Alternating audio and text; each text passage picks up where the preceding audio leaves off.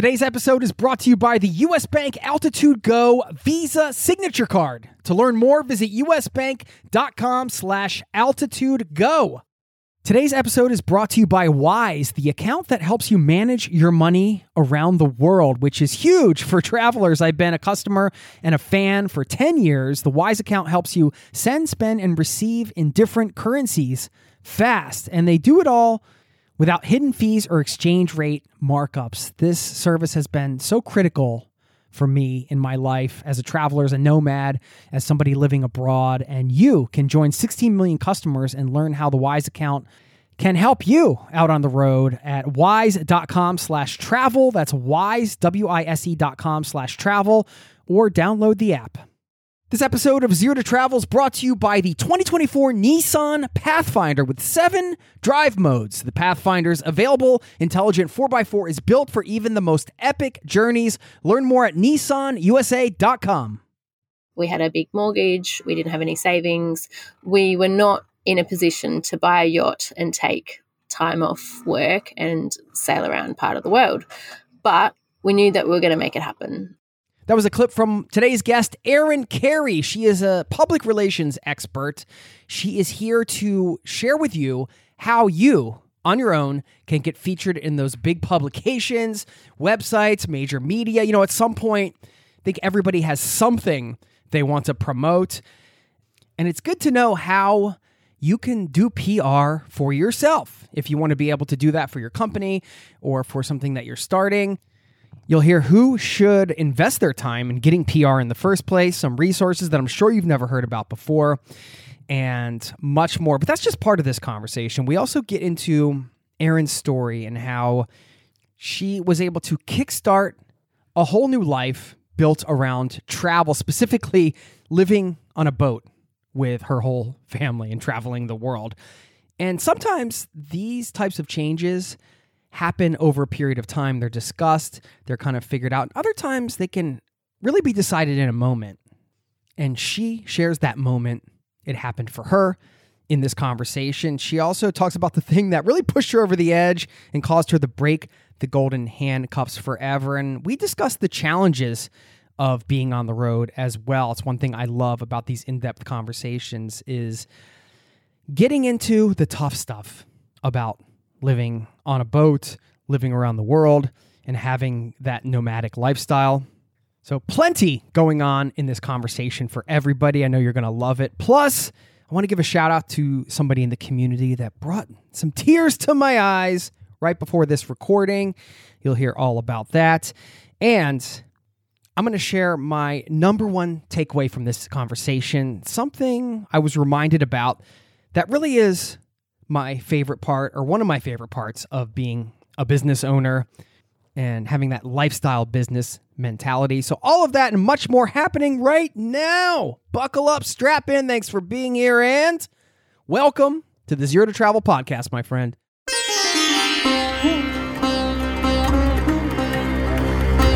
You're listening to the Zero to Travel podcast, where we explore exciting travel-based work, lifestyle, and business opportunities, helping you to achieve your wildest travel dreams. And now your host, world wanderer and travel junkie, Jason Moore. Hey, what's up? It's Jason with ZeroToTravel.com. Welcome to the show. Thanks for hanging out, letting me bring a little travel into your ears today.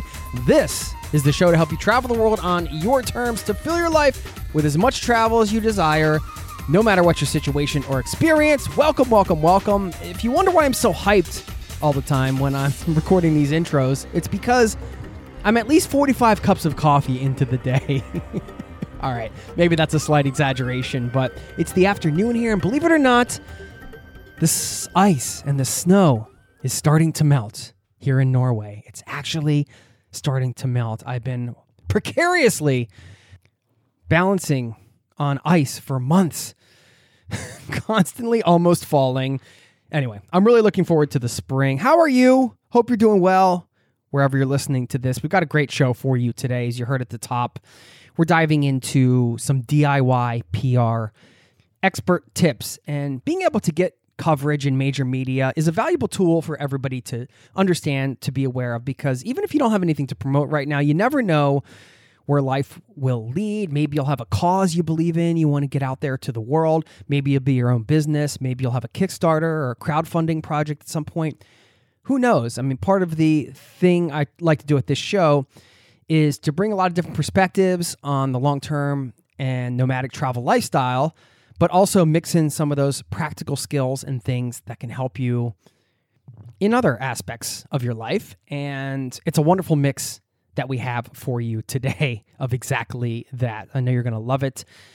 And be sure to stick around on the back end. I want to shout out somebody in this community who really inspired me by a message. It's actually an audio message I'm going to share with you that I received. And a little something that this interview reminded me of, something I love about lifestyle business. So stick around for that. Now, let's slip and slide into this wonderful conversation, and I will see you on the other side, my friend.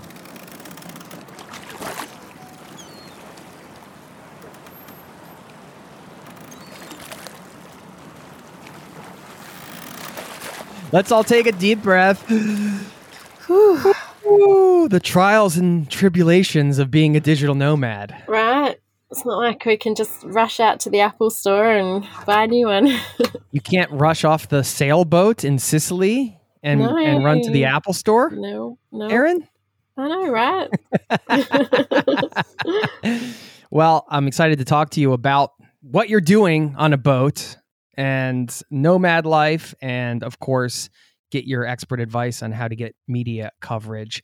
That's something, kind of help everybody. So if you are somebody who has ever wanted to get featured on major TV programs or in big magazines, newspapers, or on highly trafficked websites, listen up.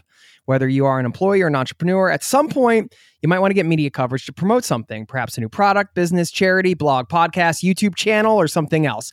How do you convince those big media outlets to publish something about you or your company? And is it even worth the time and effort? Well, today I have an expert here to help you do just that. Erin Carey is the founder of Rome Generation. It's a PR agency focused on helping travel, leisure, and luxury brands, experts, and destinations share their unique and inspiring story with the world. She has helped clients get featured in Forbes, BBC News, and CNN Travel, among other major publications. You can learn more at romegeneration.com, and we'll link to that in the show notes. We're going to get her advice on how to conduct your own PR to get media buzz, discover why she left the rat race to live on this sailboat that she's on now as we're recording this, and much more. So, Erin, welcome to the Zero to Travel podcast, my friend. Hello. This has been a long time in the works, so thank you so much for having me. It has indeed. Yeah, and when we got on the call, we're on video as we're recording this, but I wasn't sure what was going on in your life, like if you were actually living on the boat, what you were doing. But then clearly it looked like a boat environment. And then I heard one of my favorite noises, because I'm an audio nerd. I do a podcast, so that's expected. The creaking sounds of the ropes. That sound you hear in the docks with the ropes, the tension. Anyway, so if you hear that in this interview, just enjoy it. You're catching the sailboat vibe. So what do you think about that? Is that like a calming sound for you, Erin? You know what? When we were back home in Australia, there was a period that we had to go back home. And so my children were having trouble sleeping. And I'm like, what can I do? So I Googled, this is actually a thing, yacht noises. And I played it. And they were like, oh my God, that's so good. Leave it on, Mum. Leave your phone in here. We want to sleep to this all night long. And it was just that creaky kind of noises. Yeah, because we're on the dock at the moment in a marina and it's a really windy day. And I actually had sent my husband out earlier going, please, can you stop that sound? I've got a podcast interview coming up. He did his best, but it's like 40 knots. So he's like, we live on a boat. There's really not much else I can do. So I'm glad that you appreciate it. Oh, yeah. Well, listen, this is a travel podcast, so I think we always appreciate ambient travel-themed noises in the background of this show. So the kids relaxed because they've been living on a boat for so long that's just calming to them? Is that the deal? Yeah, I guess so. I think it was harder to move back than we anticipated. And so they were having kind of a bit of troubles fitting back in at school and trouble sleeping in a bed that wasn't moving anymore, and also being separated like in their own rooms. Like when you live on a boat, it's small and we're all together all the time. And we went home to this big house. Well, it was a regular size house, but it felt enormous. And yeah, they're all like, we actually all want to sleep in the one room together, and can you put the boat noises on? So yeah, that was cute. How old are they? They are 12, 11 and 7 now, but when we first set off, they were like 3, 7 and 8 or something. So yeah, young.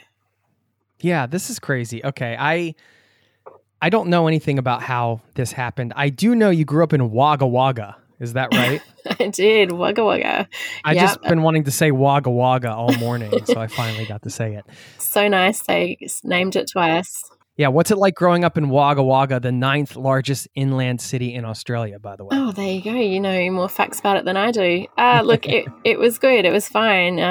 It was an inland town. We never saw the ocean besides the one holiday that we would go on every year with my family. We'd go to like a caravan park or camp in a tent, and we'd drive the 5-6 hours. And it was always, Dad would announce, okay, we're going to come over the hill and we'll be able to see the ocean in 10 seconds, and we'd all kind of count down, and it was a big deal to see the ocean coming from an inland town. So it's rather ironic now that I live on a boat. It's also ironic because I grew up sailing with my dad in dinghies on an inland lake, because Wagga doesn't have the ocean, but we have a lake. But it's not like a lake that you might imagine would be in Canada or, the Rocky Mountains or something. It's brown, and it's probably about as big as a football field. And, we would just sail around in little boats. And Dad would drag me along because he used to teach kids how to sail these boats. And I had no desire to be there whatsoever. I wanted to be at the mall with my girlfriends. I was super embarrassed to be dragged along to this sailing school, but Mum needed a break every now and then, so Dad would take a kid each weekend, and every third weekend it would be my go. And so that's why it's quite ironic that I now live on a boat and am a sailor, because I never ever would have predicted that. That's really interesting, because that being a part of your childhood was unexpected to me, because you didn't live near the ocean, like you said. But I saw the inland lake when I was looking at the map and the area around Wagga Wagga. I just did say Wagga Wagga again. It's funny because sometimes I've noticed some patterns here amongst interviews where there are things that happen in people's childhood that kind of manifest themselves later on through their travels. Even though at that time you didn't necessarily enjoy the experience, on some level, did you feel like it was a positive experience from your childhood, and that was maybe part of the reason that carried you into the sailing life? Or am I just getting too armchair psychologist here? No, not at all. You know what? I've never actually thought about it that way. And I'm a big believer in manifestation. And on some level, I think I enjoyed the adventure, and every now and then, like Dad upgraded his boat slightly, became like a 16-foot boat. So just for reference, our boat is 47 foot. We never had a yacht anywhere like this, but the biggest he got, I think, was around 16 foot, which had a little cabin, which would allow all 5 of us to kind of squeeze into and sit out. A couple could be down below, a couple could be up sailing. And so Dad would tow that away on the back of the car to the ocean, and every now and then we'd go for a little holiday sailing around on the ocean. And I loved that. I loved being towed behind the boat on a rope, and sometimes we'd take it to a dam. So you know what? I shouldn't say that I didn't like it, because I did enjoy those parts of it. I think I kind of forgot all of those, and I just remember, the main thing I remember is being taken to these sailing lessons, and all the cool kids were in their speedboats, and here I was with the hat with the flap at the back and the zinc plastered on my face, and I was mortified. All the cool kids were zooming past, and here I am stuck in this little dinghy, and I got given the name Sailor Girl, which was said as an insult. Yeah, that was my nickname at school, Sailor Girl. Like, that's meant to be really mean. But as a 10, 12 sort of in a bullying or whatever. way. Yeah, exactly. They were saying it to be mean, but I mean, it's ridiculous now, because it's not even a mean word. Like, am I fine with it? Call me Sailor Girl. Look at me now. I live on a yacht. What are you doing with your life? Yeah, look at you guys all in your cubicles. Erin's out here. Yeah, look at Sailor Girl now. Here we go. Bam. Now. Boom.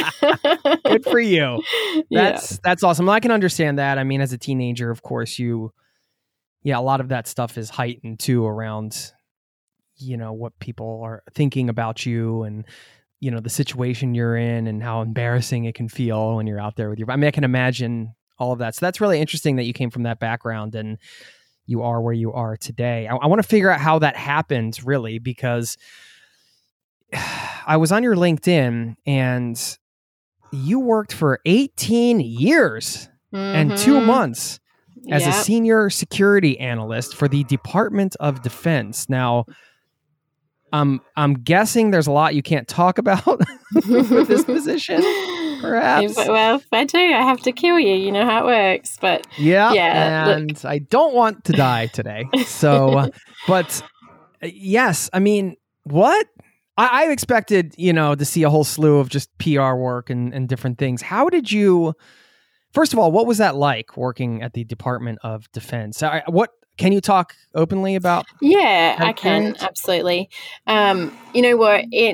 That job set me up for what I'm doing now without me knowing it. I interviewed people. So I would do several interviews a week where I'd be on your side and I would interview people all about their life and their background. And I got really good at cutting to the chase, getting out the juicy bits, knowing what was important, knowing what wasn't, taking those nuggets of gold and then writing up reports, getting to the point of the report and coming to a decision. So I was assessing them whether or not they could get their security clearance to have access to government information.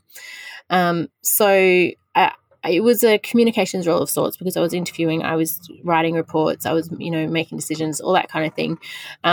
It was interesting. I learned a lot about people, a lot about how normal most people's lives are, but also how unique some people's lives can be. Nothing shocks me anymore. I'm also incredibly nosy, and that was probably partly my personality to start with, but now I'm just, I'm that person that asks the slightly inappropriate questions sometimes, or I get too familiar with people quite quickly, which I think is a skill in itself. But you're not afraid to go there. I'm not afraid to go there. And sometimes my husband's like, sorry guys, got to apologize. Erin used to work in, this is what she used to do. And like most people think it's funny and love it. But, I used to have to ask about people's sex life, and not blush or be shocked by the answer. So it's interesting. So that's how it was a great job. It was a safe job. It was all of the things that you would want in the rat race of your job. You know what I mean? Like we had good benefits. I got 3 lots of, maternity leave. We got pay rises regularly. I worked my way up the ladder and, got promotions after promotions, and I never left because it was safe. And the golden handcuffs. Exactly. And every now and then I thought about it and something would happen to keep me back, to keep me there. And then every now and then I'd broach it with my parents. Oh, you don't want to lose that job. It's such a good job. And yeah, it was, I don't regret it. I do wish that I left earlier. I wish I had have had the courage to do something earlier, but I'm here now. So it is what it is. Yeah. Boy, I'm glad you're not interviewing me right now. I don't know if I'm ready to talk about all those things, those questions you would ask.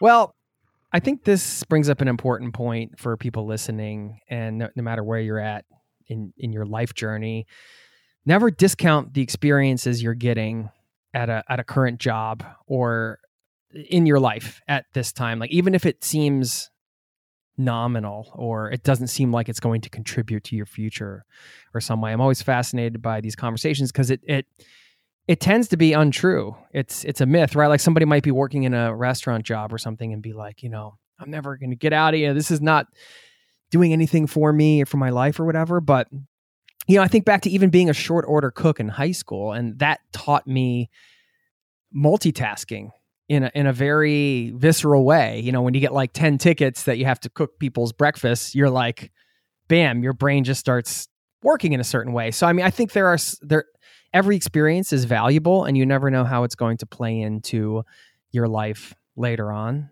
So enjoy it while you're there and make the most of it, I guess. You said you kept putting off leaving because of all the reasons you mentioned, yet at a certain point you did leave. So what was that process like for you? How long? It sounds like you might have been thinking about it for a while, planning, plotting, and scheming, but there's a lot of soul searching in a decision like that, right? Because it's a big life change. So what did the soul searching portion of that look like for you? Well, you know what? It played out a little bit differently to that. So we were what I like to say a normal, regular family, whatever that is. But I think I was working full-time or maybe 4 days a week at that stage. I'd been a variance of full-time, 3 days, 4 days, depending how many children I had at the time. We didn't have anything exciting planned out. Our excitement was one probably overseas holiday a year, but life was good. We had no complaints. We had a nice house. We lived near the beach, good family, 3 kids, all, nothing to complain about. But one night we sat down and we were watching Netflix, and my husband just randomly chose something. I had no input. I didn't really care. I was scrolling on my phone. You know how it is. Like, you finally sit down at night, you're exhausted. And he puts on a documentary, and it was called Maiden Trip, and it was about Laura Decker, the youngest girl to ever sail around the world. And at the time we had a 1-year-old and like a 4 and 5-year-old, I think they were.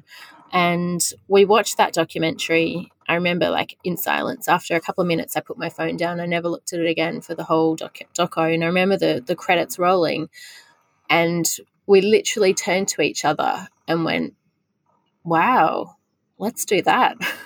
It was that simple. And we moved to the computer. We Googled families sailing around the world. We didn't know if it was possible, if it was like ludicrous, if we were going to, kill ourselves and our children because it was just so crazy. But we found that there were actually plenty of other families out there doing it. And straight away our motto kind of became, if they can do it, why can't we? And literally within weeks, we had decided that we were doing it. We told our friends, we told our family, and we didn't know how we were going to make it happen. We had a big mortgage. We didn't have any savings. We were not in a position to buy a yacht and take time off work and sail around part of the world. But we knew that we were going to make it happen. And it was 2 years and 2 months from that date that we flew out of Australia on one-way tickets to go and see our yacht for the very first time over in the Caribbean. So on that sabbatical, it was we knew it was a sabbatical, and we both took leave without pay from our jobs. So it was never a thought of quitting my job at that stage, because I needed that job more than ever to make as much money as we could in those 2 years. And then I also needed that job because I would never have got this at any other job, which is, in hindsight, amazing that maybe it was good that I didn't leave, because I was able to take 2 years leave without pay. I mean, no job's going to give you that in the private sector, and very few jobs, even in the public sector, would give you that. But because I'd been there for so long, they didn't want to lose me, so I got given 2 years leave without pay, and we went off on our sabbatical and, had this amazing time. It wasn't until we ran out of money, our 2 years was over, we came home, that I was then doing my PR as well at that stage. I started that on the boat. And so this is becoming all a bit of a big story. But in answer to your question, it was the straw that broke the camel's back was when we were back in Australia. I had to go back to my job, and I'm trying to do my PR company that I had started up probably about 12 months prior, doing that as a side hustle every other spare moment outside of working in my job, which I was working about 3 days a week. It was that, everyone was miserable at work, and it just brought me when down. you were on sabbatical, you were still working? Or No. I got leave without pay for 2 years. After the 2 years, so this is after back. the 2 years is over. Yes. We're back in Australia. We're back in our house. We're back in the rat race, full on, straight Must back have into been it. shocking, culture shock. It was, and the kids struggled. We struggled. We came back with nothing. Obviously, we still had a house and most of our furniture, but we'd sold cars and everything. So we came back, and we knew that within 2 weeks we'd both get a paycheck, and we'd be fine after that. And we'd just start again. We were great at saving. We'd done it before. We'd just keep digging our way out. We got a car after a couple of weeks, and we just kind of kept getting back to normal. And within about 6 months, we were fine, back to normal, back to living in the rat race full on. And my boss, by this stage, coronavirus had started, and my boss emailed me one day and she's like, the cells in the spreadsheet, you've done them the wrong color, and, you haven't written this correctly. And, like, that was so menial, like the most ridiculous menial tasks. And like, A, we're the same level. I'm like way above this. I don't need you to tell me this. But B, I've sailed across an ocean, like we kept our kids alive for 2 years on the ocean, and we've sailed across the Atlantic Ocean, and you're complaining about the colors of the cells in a friggin' spreadsheet. I just can't do this anymore. I just cannot have a boss. I cannot be told what to do. I've had 2 years of freedom and adventure and absolutely like living life to the fullest, to come back to be working in an office where by that stage it was at the start of the pandemic, and I had to move my mouse every 30 seconds or my little button would turn red. And they were taking notice of how, whose button was red for what percentage of the day. So I was like having anxiety. I'm like moving my mouse every 2 seconds. I'd go to the toilet and I'd say to one of the kids, can you move my mouse every 30 seconds just so they don't know that I'm taking a break? Like, it was ridiculous. And I just called out to my husband in the next room. He was working like in the other office doing his online job at home. And I was like, I can't do this anymore. And he said, just quit. And I'm like, that was it. We had talked about it before. It was always like, it's not quite right. I've just got to get my business just that little bit more, just one more client. And in the end, I was like, I'm just quitting.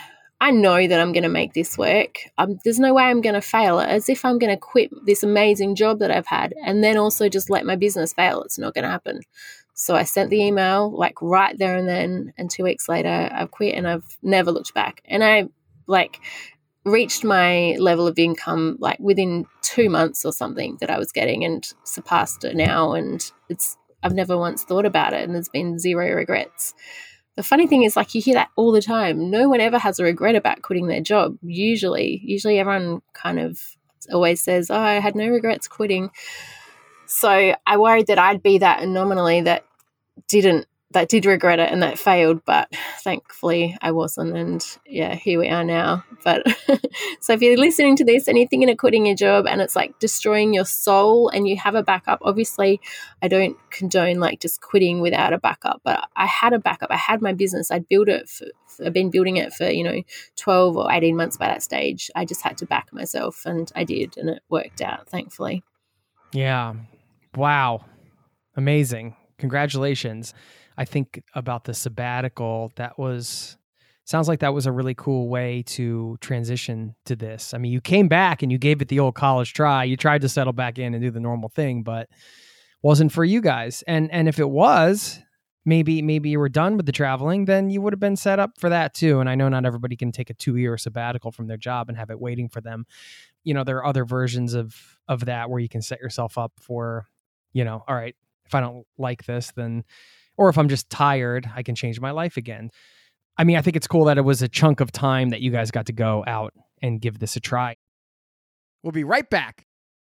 This episode is brought to you by US Bank. Recently, I went out for tacos and it wasn't even Friday. Yes, we have Taco Friday in Norway, not Taco Tuesday. Well, more importantly, I could have earned rewards for every scrumptious bite of those chorizo soft shells.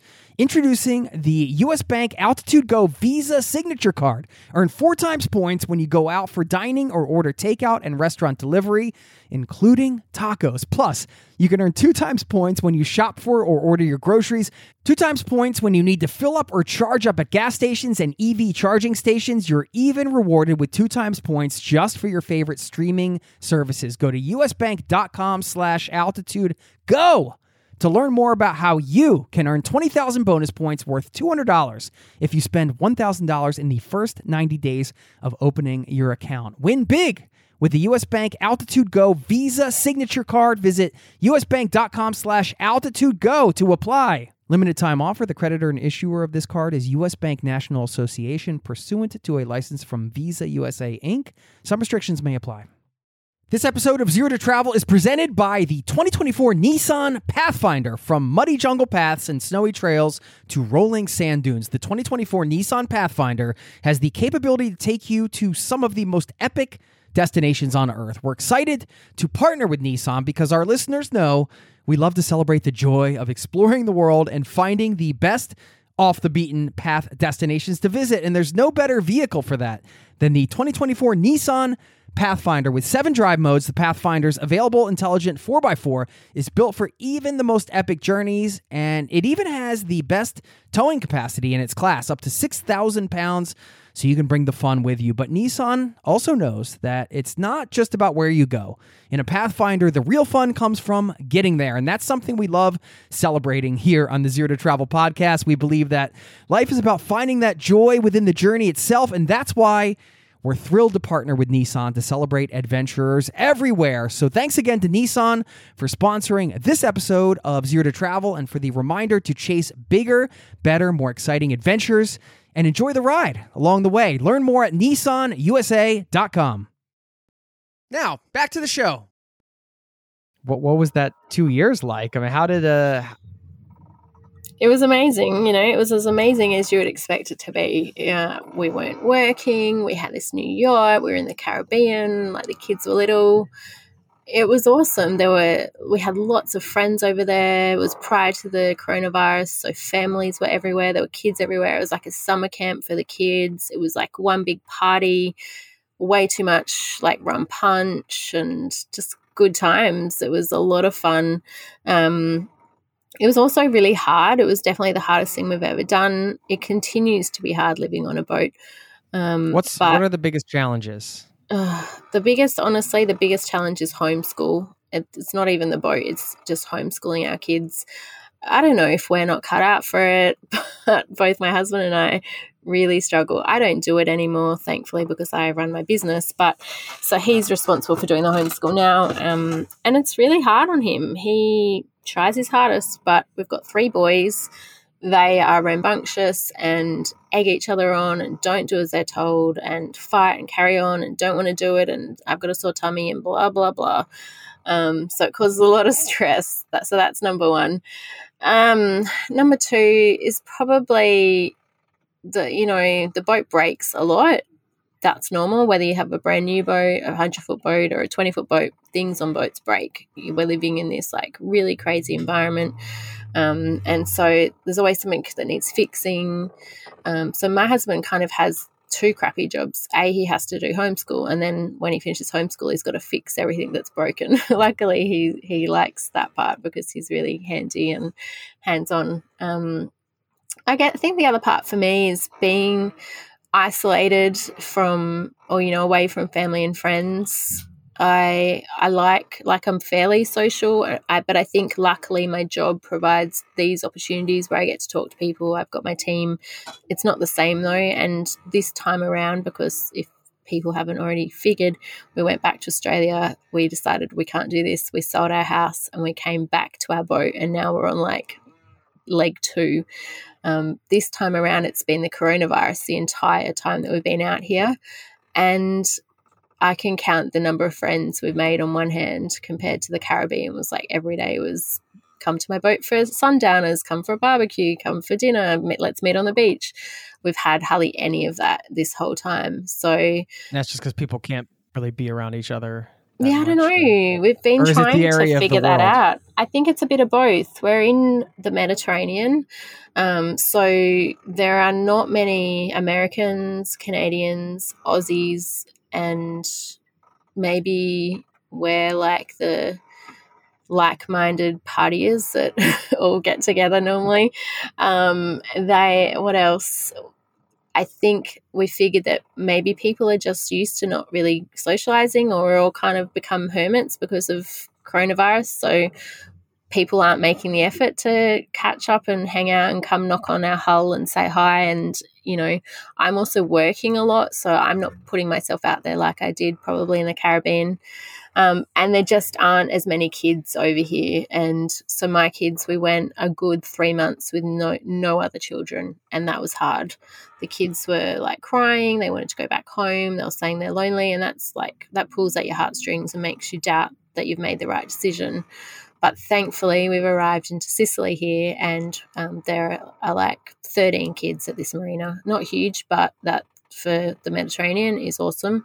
And so like we have them children to play with, and we've put them into school because it was like either we go home or we figure out something to give my husband a break. Was that hard to find a place to get them into school? Or it surprisingly wasn't. No, they're in an Italian local school up the road. I went. You just went to the village and you're like, "Hey, can my kids go to school here?" Exactly. Really? I emailed the principal like months in advance and just kind of said, we really want to integrate our children in the community, and we're willing to, be involved in the school and help out. And, I made it sound as great for them as it was for us. And he just said, yeah, come and see me when you arrive. And I'm like, I really want an answer because I would love to know that they're going, but he wasn't willing to commit. Anyway, we arrived literally the second day. I was like, right, get on your bikes, kids, we're going to school. And we went and saw the principal, and he enrolled them, and they all are in like the equivalent grades to what they would be back in Australia, and they don't speak a word of Italian, and most of the people at school don't speak a word of English. So we've literally thrown them in the deep end, and they've just like, this is a benefit of being a boat kid. You're resilient, and they've just taken it on the chin, and they're just going to school in Italy, not knowing a word of what's going on. And I'm hoping that, within a few months they'll learn Italian, and then they'll have another language under their belt. So wild. It's a wild life.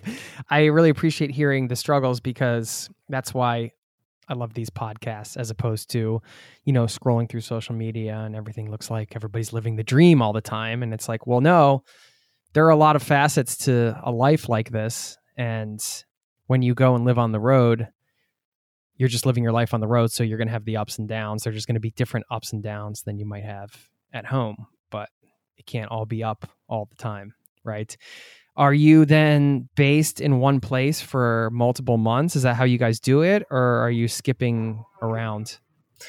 Yeah. So there's seasons when you're sailing, so you can never just sail for a year straight. Well, usually you can't. It depends how fast you want to move, but usually, like if you're in the Caribbean, there's the hurricane season and then the season where you can sail around. It's usually like 6 months on, 6 months off. In the Mediterranean, there's summer and there's winter. So in winter, it's like right now there's 40 knots. You wouldn't want to be out in an anchorage. It's just the weather's too unpredictable. The winds are too strong. It would just be dangerous. So most people find a marina and they kind of like hunker down for the winter. And so usually that's like November through to April. We didn't get here because we also have to deal with the visas, and being Australian, we can only stay inside the EU for 3 months, then we have to get out of the EU for 3 months. So we were in Tunisia before we arrived here, and then we arrived here in about December. And then when we got the kids into school, the principal wanted to know that we would stay for as much of the remaining school year as possible.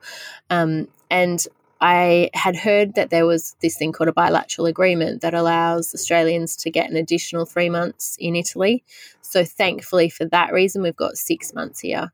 And it isn't actually the longest we've stayed in one place. When we were in the Caribbean, we stayed in Grenada for 8 months, but that was more kind of on and off. But in total, we were there 8 months. Yeah, we're slow travelers. It's hard enough to kind of live this lifestyle without also moving every day. Obviously, like when you sail, I can't work, the kids can't do school, so we usually stay in a place for about 2 months, and then we try and sail on a weekend, and then get set up again to start work on a Monday.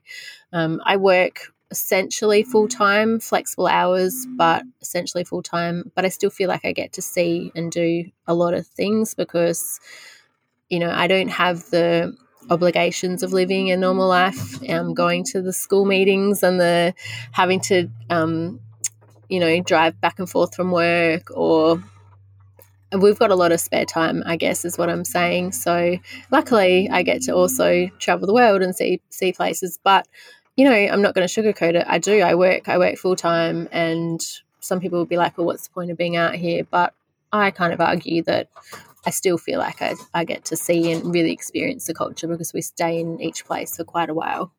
Well, sure. And part of the point is that you guys weren't happy the way you were living before.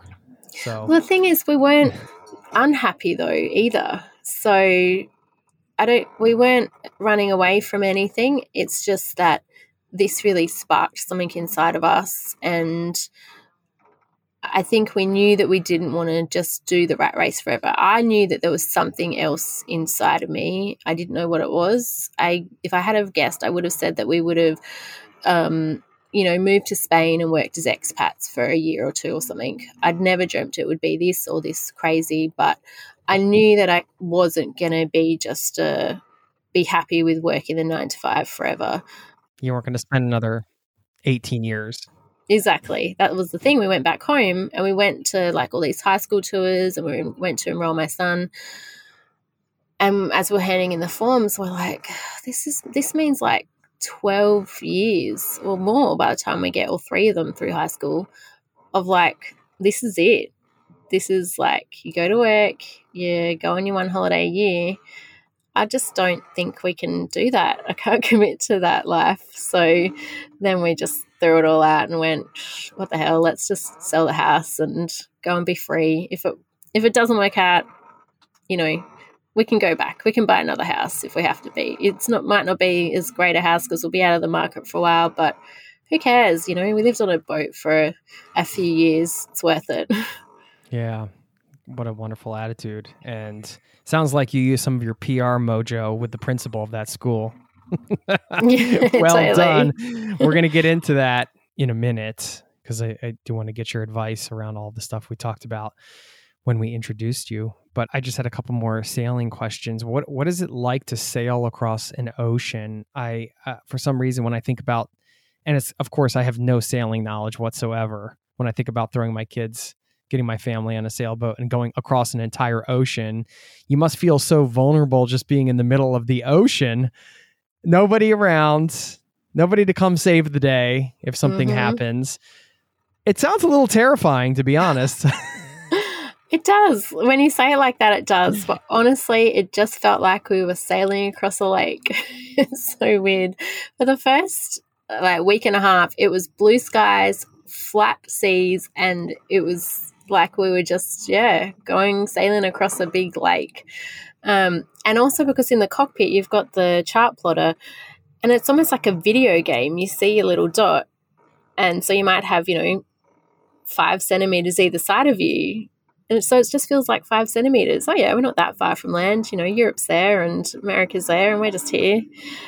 It never really felt real, I guess. I never once felt scared. I never felt worried. But, touch wood, we also didn't have anything go terribly wrong.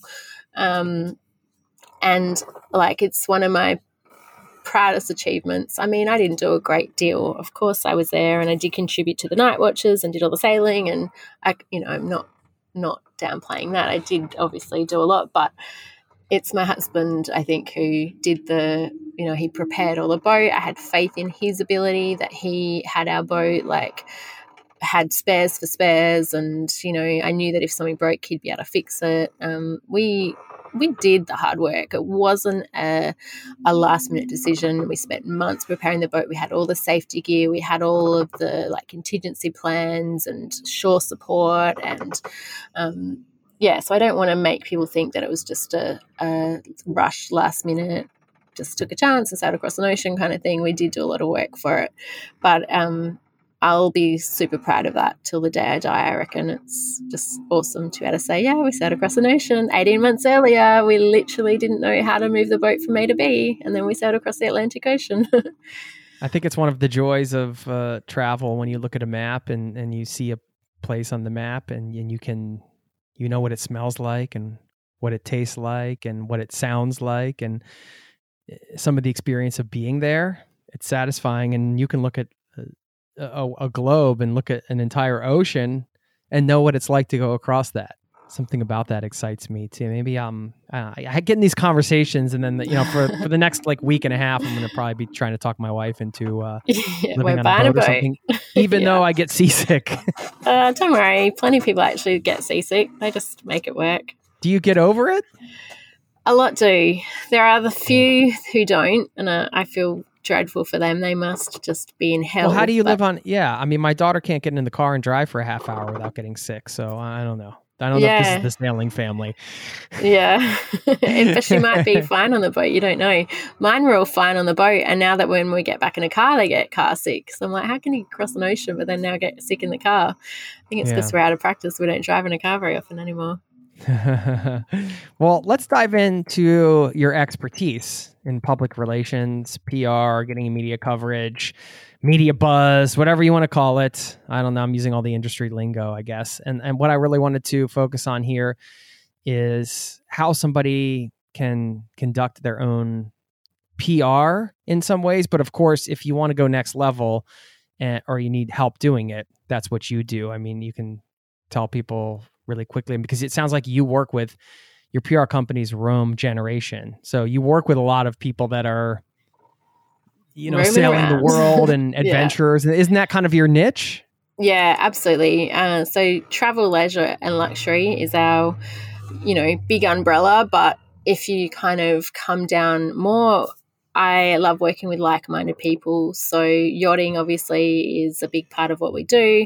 Adventurers, people who are living life differently, anyone who, if you appreciate the quirkiness that your PR agency is run from a yacht, then you're probably like the right kind of client for us. And I just want to share the stories of people that are doing amazing things with their life, in the hopes that by sharing those stories, I've got a hand in encouraging more people to experience the gift of travel, because it's life-changing. And so to be able to, even if I'm not promoting my own business, but if I'm helping promote another business who is a tour agency or a boutique hotel, or, they run a ropes course in the Azores or whatever it is, if it's something that's going to make people step out of their comfort zone and experience life, then we're all for it. Yeah. I mean, that's, I'm sure, one of the joys of what you do. And for me as well, getting to share these conversations and stories, and it's inspiring and it gives you so many ideas. You get the practical, but there's so much around it. And stories are a huge part, of course, of the PR process. And I guess the first question is, is it even worth pursuing getting featured in major publications and things like that? Who should invest their time in doing PR? Yeah, look, you can PR anything. So there are publicists who promote pens or a bag of flour. You can promote a lipstick or anything. But obviously we are in the travel, leisure and luxury space, and the kinds of businesses that benefit from this are, well, everyone can benefit from PR. But the things that you're looking to gain through PR is that you're going to raise your credibility. You're going to raise your authority in your niche. You're going to become known as a thought leader. You're going to generate brand awareness. So PR is a long-term strategy. It's not an overnight win. It's not going to be a quick fix. It's how do you measure the feeling that someone has when they read about you? That's really hard to measure, but they're the kinds of things that we're trying to increase, because if you think about it, advertising, well, let's just say advertising and PR are two different things. They're both necessary, and I don't want you to think that PR is in place of the other. Marketing and PR are both necessary at the same time. If you do them both together, they have the best results. But advertising is what you say about yourself. You've written the ad, you're telling people what's happening. You can put it in a magazine, probably going to pay thousands of dollars. If you wanted to get an ad in CNN, for example, you might be looking at $250,000. I mean, very few people are going to pay that. But if you wanted to have your business advertised on that site, that's what it's going to cost you. And how much weight is it going to have?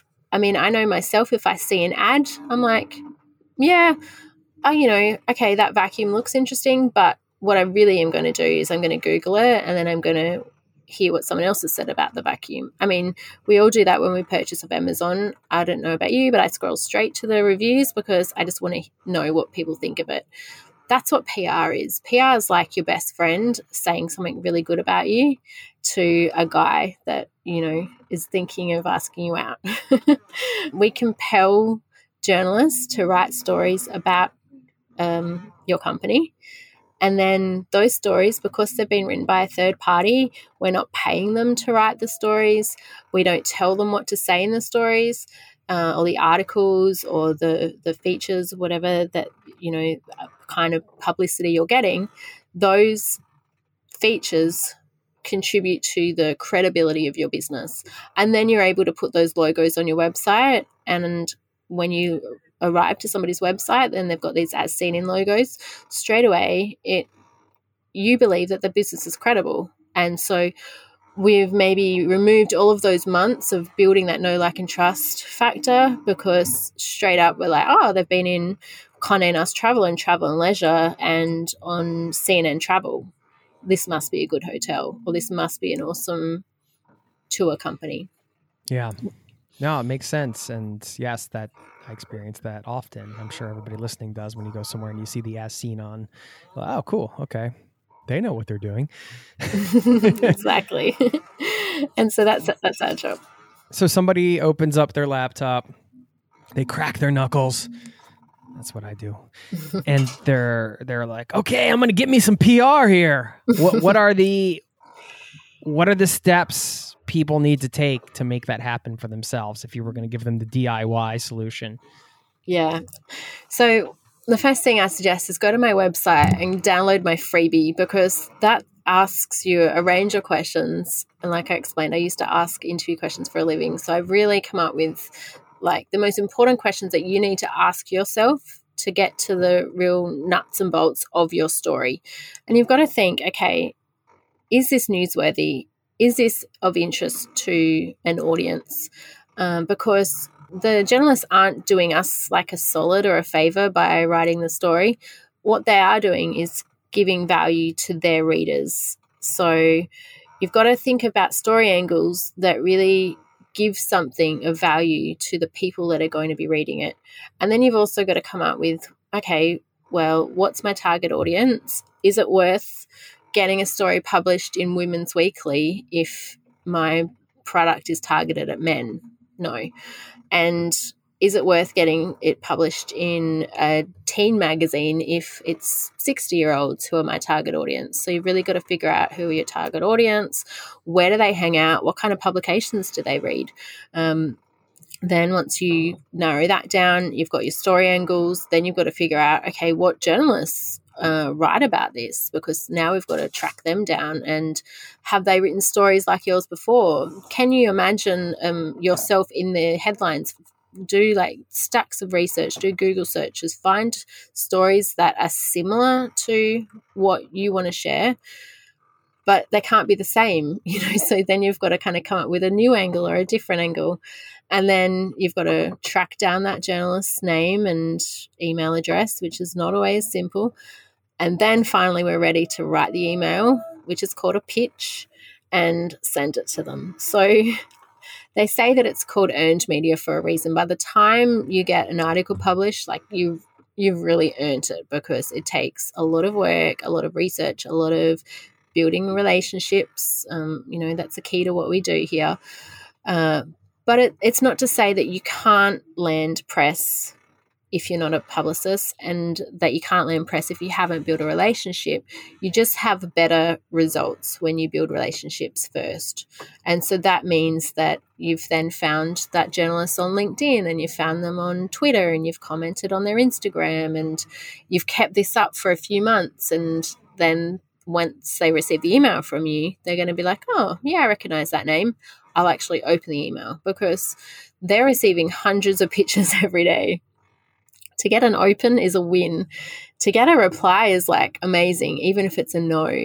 We still kind of record that in our results, and it's like, okay, they've opened our email. In future, they might say yes, so it's still a win. And then to get a yes, I'd love to interview you, it's like, hallelujah, oh my God, the process works. But it's not easy. and you have to have resilience and you have to have thick skin.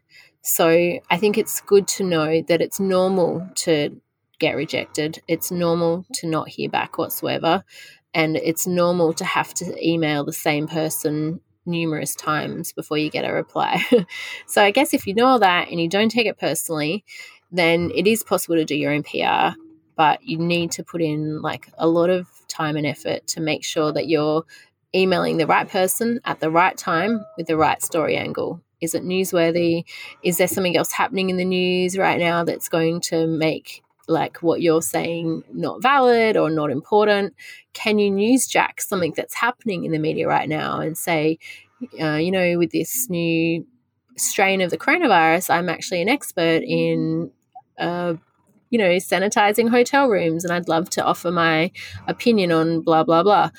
That's kind of what you do. You've become really involved in the news and the media and know what's going on, and then try and come up with story angles that are fresh and that are going to provide value to the people that are going to read them. So breaking that down, strong story angle, figure out your target audience, find the journalists within that audience, write your pitch, and send it. And then get ignored for a long time. Yes, be persistent. So the key is to send follow-ups. So you send your first email, and so that's usually like a 2 or 3 paragraph email, really concise. What's the story? Why is it interesting? And what value can you kind of add? And then in the follow-up, add a little bit more value and just be like, hey, just a polite follow-up. Did you get my last email? I'd love to share the story with you. And then the third follow-up's a little bit more general. Hey, just bumping this email up in case it was lost. Still love to chat with you. If you do all of that, you'll usually get a response. Well, I say usually, maybe if you've been doing it consistently for a while, but eventually you'll start getting a response around the second or third email. Don't be disheartened if you don't get any responses from your first round of emails. And you might need to send 100 emails to 100 different people to get one result.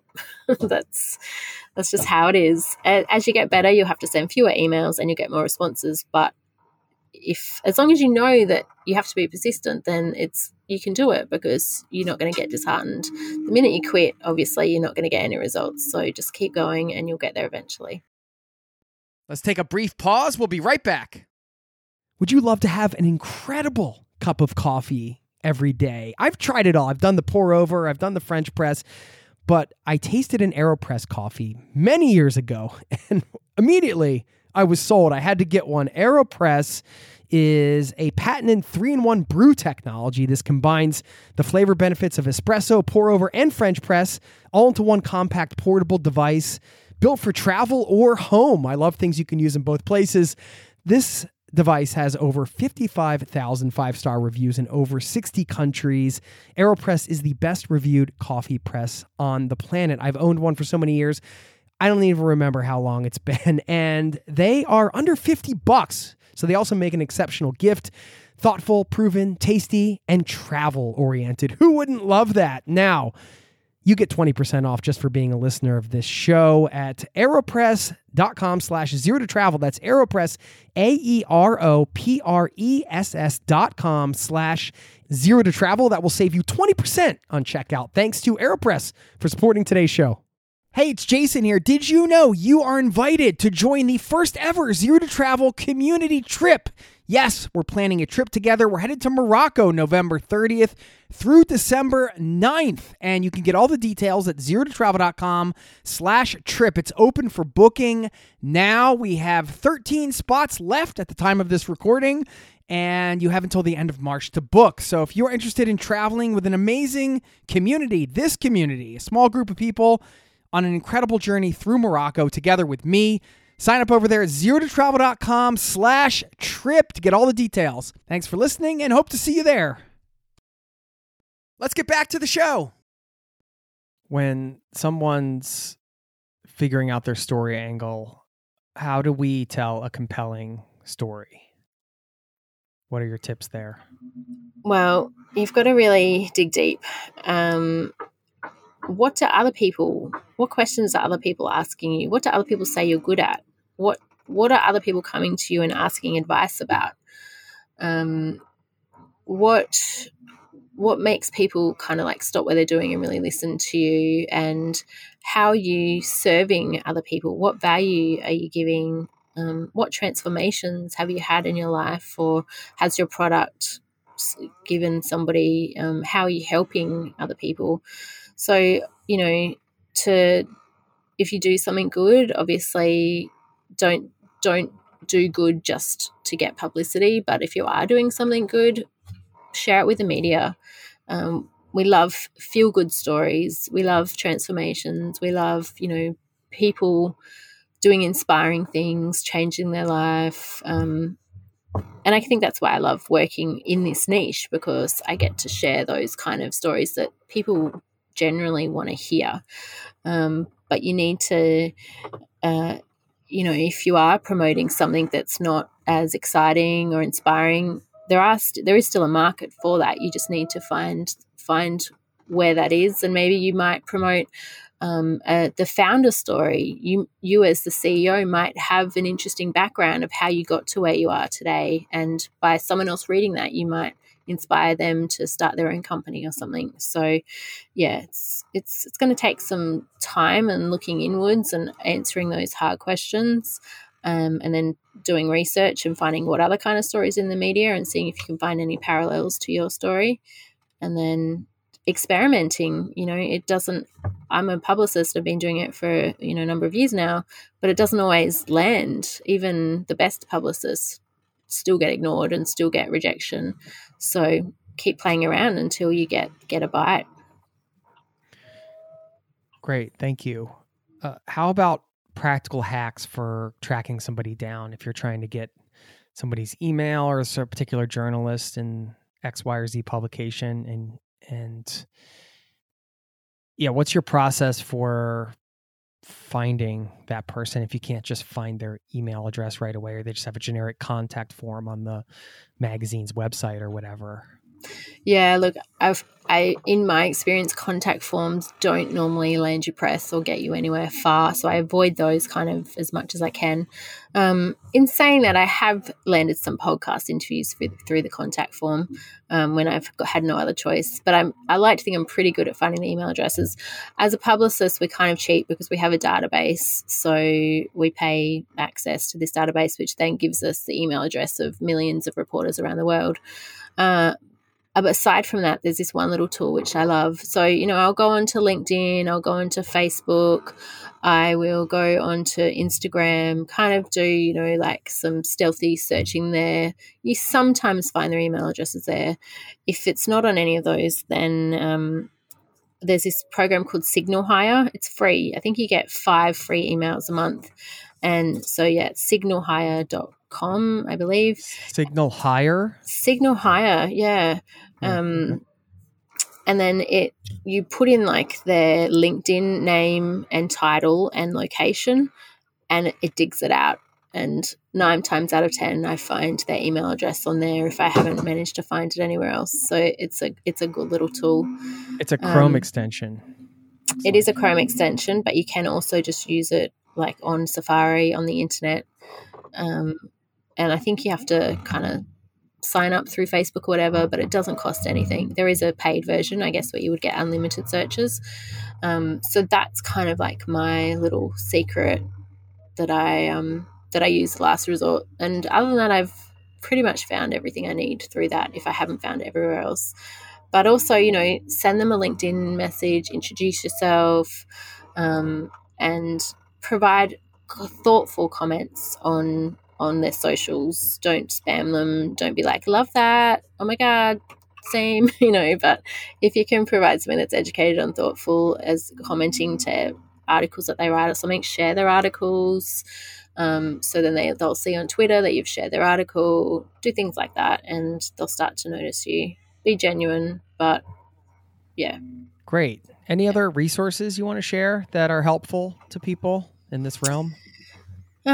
Well, as a publicist, I mean, unless you're a publicist, you probably wouldn't bother with this program, but I love Muck Rack. And then there's also Cision. Again, outside of us using it, you guys wouldn't go to that expense. What else do I use that would be helpful? I mean, I do use a lot of things, but I probably don't even think about it now because I've been doing it for a while. Yeah, even if it's like trade publications or anything. Yeah, like don't forget about trade publications. They don't seem as sexy, but it's still, you know, they've got an audience. Don't forget about podcasts. Podcasts are huge right now, and it might not seem like you're reaching the audience size of CNN or the BBC or Fox, whatever, but when you think about it, the percentage of people that read those articles that are going to be interested in your story is probably so slim that it might be like, you know, point something of a percent of people that are actually your target audience. Whereas if you get on a podcast that is all about what it is that your business does, then 99% of the audience is probably going to be listening to you, and they're going to probably listen to the entire episode.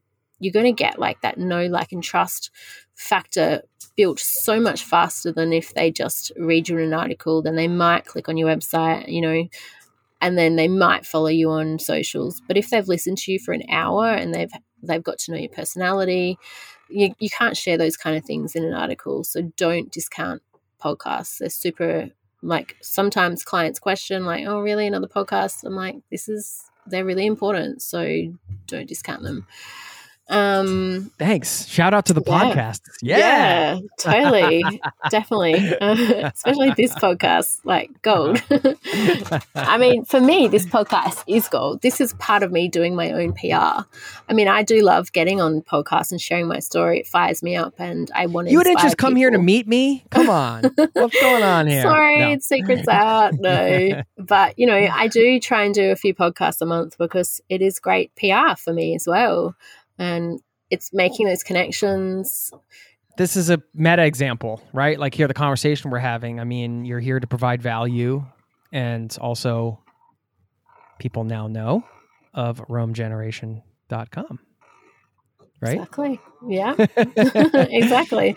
Yeah. While we're on that, do you want to share? I mean, I just shared the link, but is there anything else you want to share around what you guys do, or where people can find you if they have questions or anything like that? Yeah. So I think a lot of people don't quite understand how PR works. So I'll quickly explain that we work on like a 6-month retainer usually. You know, we can do 3 months if like we absolutely have to, but I say to our clients that really if we only work together for 3 months, you're leaving money on the table, because PR does take time to build that momentum, and usually it's around like the 3 or 4 month mark that we start seeing the momentum. So if we end at 3 months, it's just like we'll get somewhere, but not as great as if we had have worked together for 6 or 12 months. And yeah, it's like a month-to-month retainer, and you pay monthly.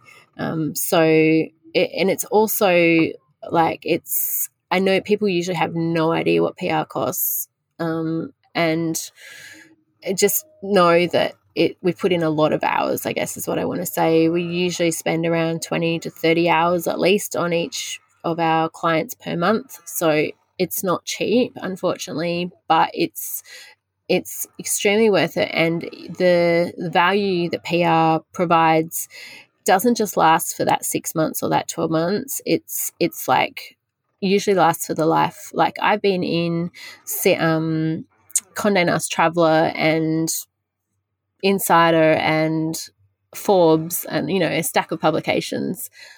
Forevermore, that's going to be on the internet, and I'm forevermore going to be able to include those logos on my website. So yes, if I had paid someone for 6 months, it might have cost whatever it costs, but the value is like lasting for the life of my business. So what I guess I'm trying to say is it's an investment and it's worthwhile, I believe. Of course, I'm going to say that, but any publicist, I think, will tell you the same. Like, we believe in what we do because it does work. It just isn't an overnight, like, you're not going to go viral, but you might. Yeah. It can happen, but yeah, it's rare. It's rare. Before I let you go, just a couple more things. Thanks for sharing, by the way, and thanks for coming and sharing everything you did today. I wanted to ask about your career change when you went to PR from being a senior analyst at the Department of Defense, and if anybody else out there is listening and they're considering a career change, what is your advice? Because that, again, you said a lot of the skills that you built there translate to this, but you could have gone into anything. And sometimes when you have so many options in front of you, it's kind of hard to pick one. It can be hard to just get settled in a new direction that's different from what you've been doing. And for people out there that are quitting their jobs and starting something, it's hard to go in a different direction sometimes. So I just wanted to hear and I know you can only speak from your experience, but what is your advice around that pivot? I think because we were out on the boat and I had time, I had space. I had never actually had a period where I hadn't worked, besides maternity leave, but you've got a newborn and you can't really think straight then anyway. But that is work. Exactly. So I had this time and I knew that our bank account was dwindling and that I wanted to make some money. I also felt like, okay, I haven't worked for 12 months. I would actually like to do something while we're out here. And that's just when I started really leaning into what can I do? What value can I bring to people? I didn't have a university degree. I didn't know what direction to go in. Being a security analyst is not that transferable to other things, I didn't think. So I started asking people, what do you think I'm good at? What can you imagine me doing? And at that stage, I still do keep a Facebook page where I don't do it as often now, but I used to regularly just write about our life and what was happening. And I amassed like these 4,000 followers who were saying things like, we love your writing. We love you. You should write a book. You should write for magazines. And I started going, maybe I can do that. Like, I'm not a good speller. I never thought that I was a good writer, but people are saying that I'm okay at it. Maybe I'll just try it. And that's what I did. And that led me to getting my job in PR. So essentially I started writing for magazines, which led me to interviewing amazing people. I interviewed SV Delos, the #1 sailing YouTube channel in the world at the time. And then they asked me to work for them in a marketing way. And that was going to look like me writing stories about them and pitching them to magazines. After a while, I was like, this feels like I'm doing a real job. Is this an actual job? And then I started learning, what I'm doing is PR. And then I was like, I'm good at this. I'm like a dog with a bone. I don't like not getting what I want. So I'm the perfect person to do this. I've got my interviewing skills. I've got my writing skills. So I guess my advice is be open to what the universe is presenting to you. And I know that's really woo-woo, but we've experienced it a few times now that sometimes opportunities fall in your lap for a reason, and lean into it and see where it takes you. But at the same time, think about, what do you love? What are you good at? What's your natural personality? Like, my husband shudders at the thought of him having to do my job. Like, this would be the last thing that he would ever want to do.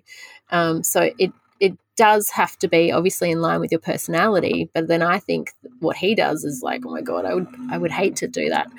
So it's funny, and I think that's where, in the direction we're going now, is that I don't know where we're going to be in 6 months or 12 months. I don't know whether my husband, like, he's the captain at the moment, but we're open to things kind of falling into our lap. I don't know. Does that make you lazy, or that you just kind of not being proactive, or does that mean that you're really intuitive and thinking about things? And like, when, The Secret, when you think positive or think about something, a new car, all of a sudden every car you see is the car that you want, type thing.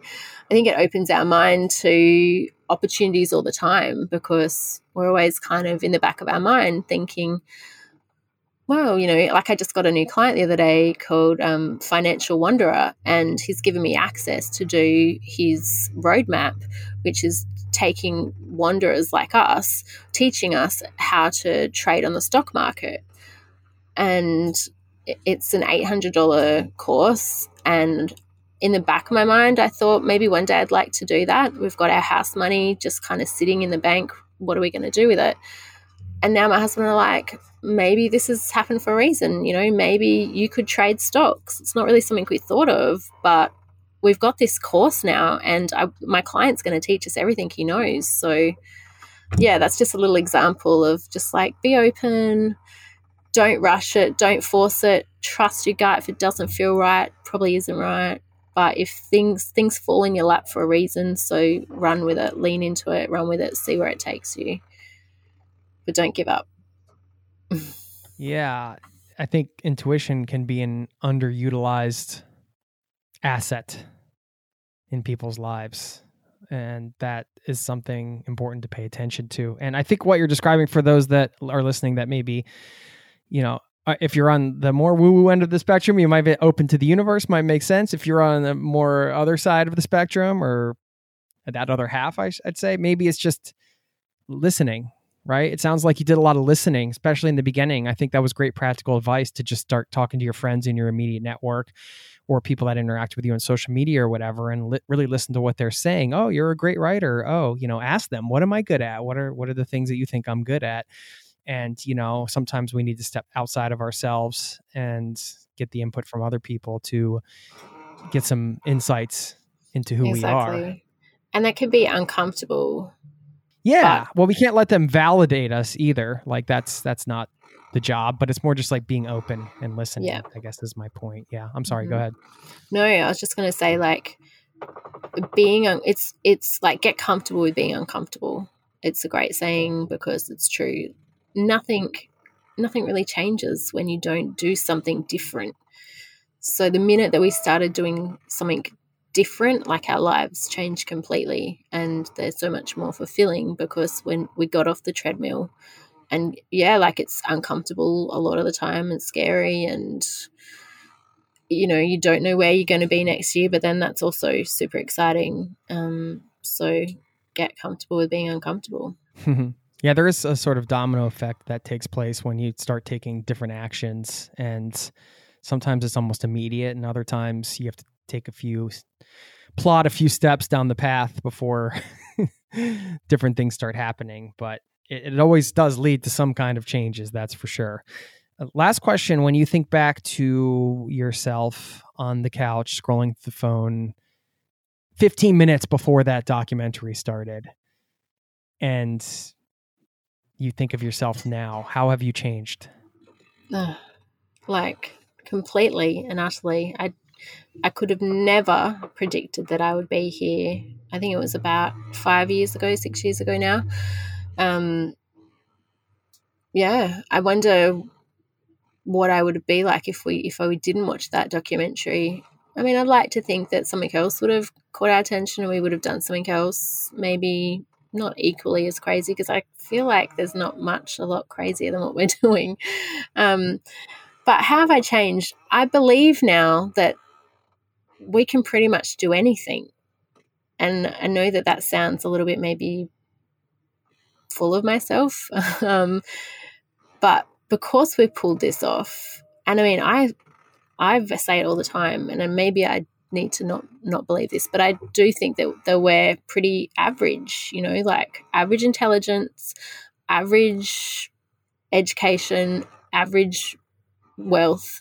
I feel like if we can do it, so many more people that don't give themselves credit for it could also do this, because I might be like more determined than the average person or more resilient than the average person, but that's also grown since doing this. So was I like this beforehand?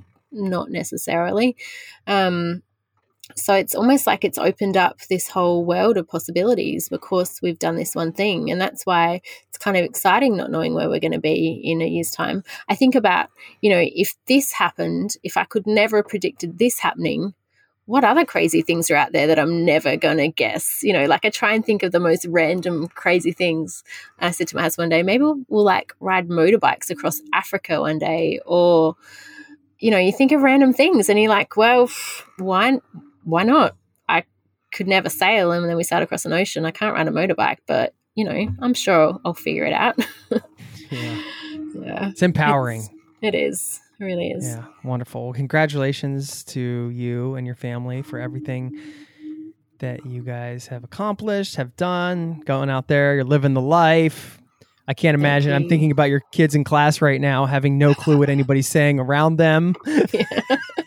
Poor buggers. Aren't I terrible? I'm a horrible mother. But no, I think keep reminding them, you'll thank me one day. You'll thank me for this. Yeah. Yeah, but all of this stuff prepares them for the world they're going to be adults in. So it all plays in, and just really appreciate you sharing your experiences here today and your advice as an expert in PR. So we'll include all the various links in the show notes. Thanks for your time. And hey, come sailing up to Norway someday. Oh my God. It's cold enough here in Sicily. I can't imagine what it must be like sailing up there. But, I'm feeling more intrigued by the cold places. We've done lots of beaches, so you never say never. Hey, that's my new motto, never say never.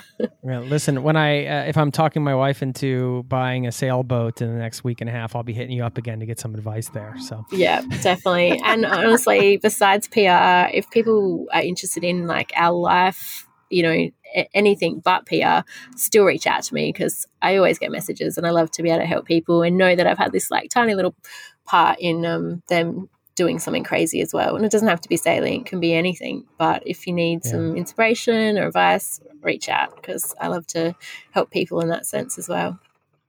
Amazing. Thanks, Erin. Thank you so much, Jason. Take care. You too.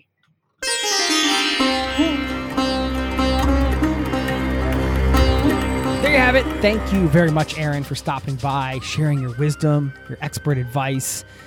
Loved having that chat and hearing about boat life. Always fascinating to me. What is it like to live on a boat? I got to have a little taste of that today, and you did as well. Hope you enjoyed it. And I wanted to share a couple things that I took away from this interview. One, just that power of travel, the ability of travel to unleash your potential, unleash your inner explorer. And it really can kind of instill a certain level of confidence and open up that freedom.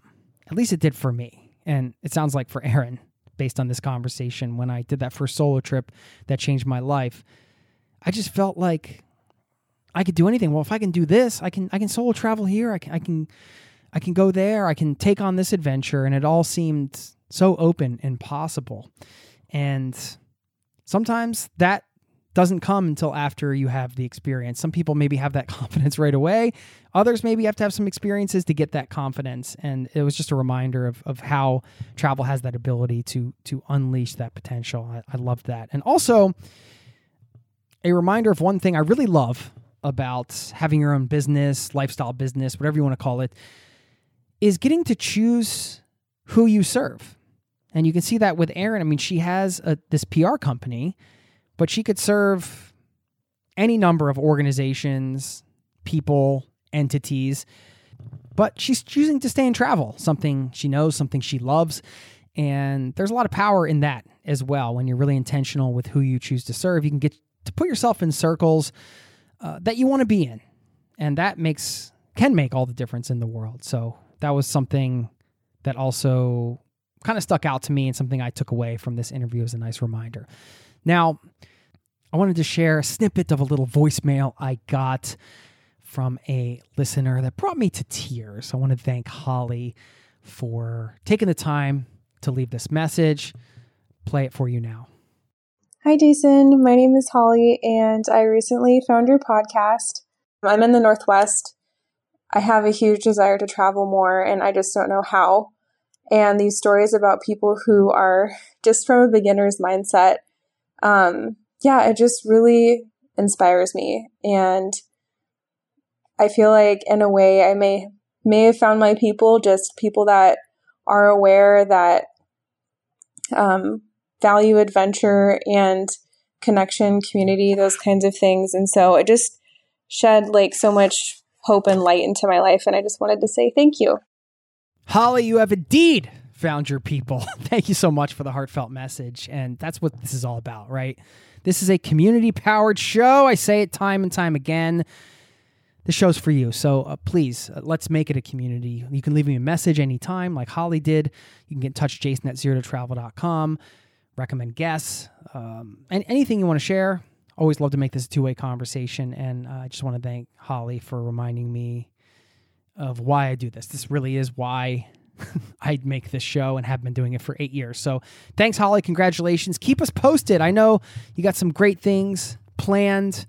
I'm sure of it. And you're just diving in now. It's a lot to uncover here at the Zero to Travel podcast. So I'm curious to get a follow-up from you at some point to hear about your first trip, or your next trip, I should say. So keep in touch. Let me know what's going on. Now, let me dig into the quote drawer here and see what we got for you as we wrap this one up. Another one in the books. Thanks for listening. And this quote's coming from Swami Rama, who said, "You really do not need to know many things, but you definitely need to practice what you know." And there you go. Have a great day. Thanks for listening, and I'll see you next time. Peace and love. This podcast has been brought to you by ZeroToTravel.com. Ideas and advice to make your travel dreams a reality.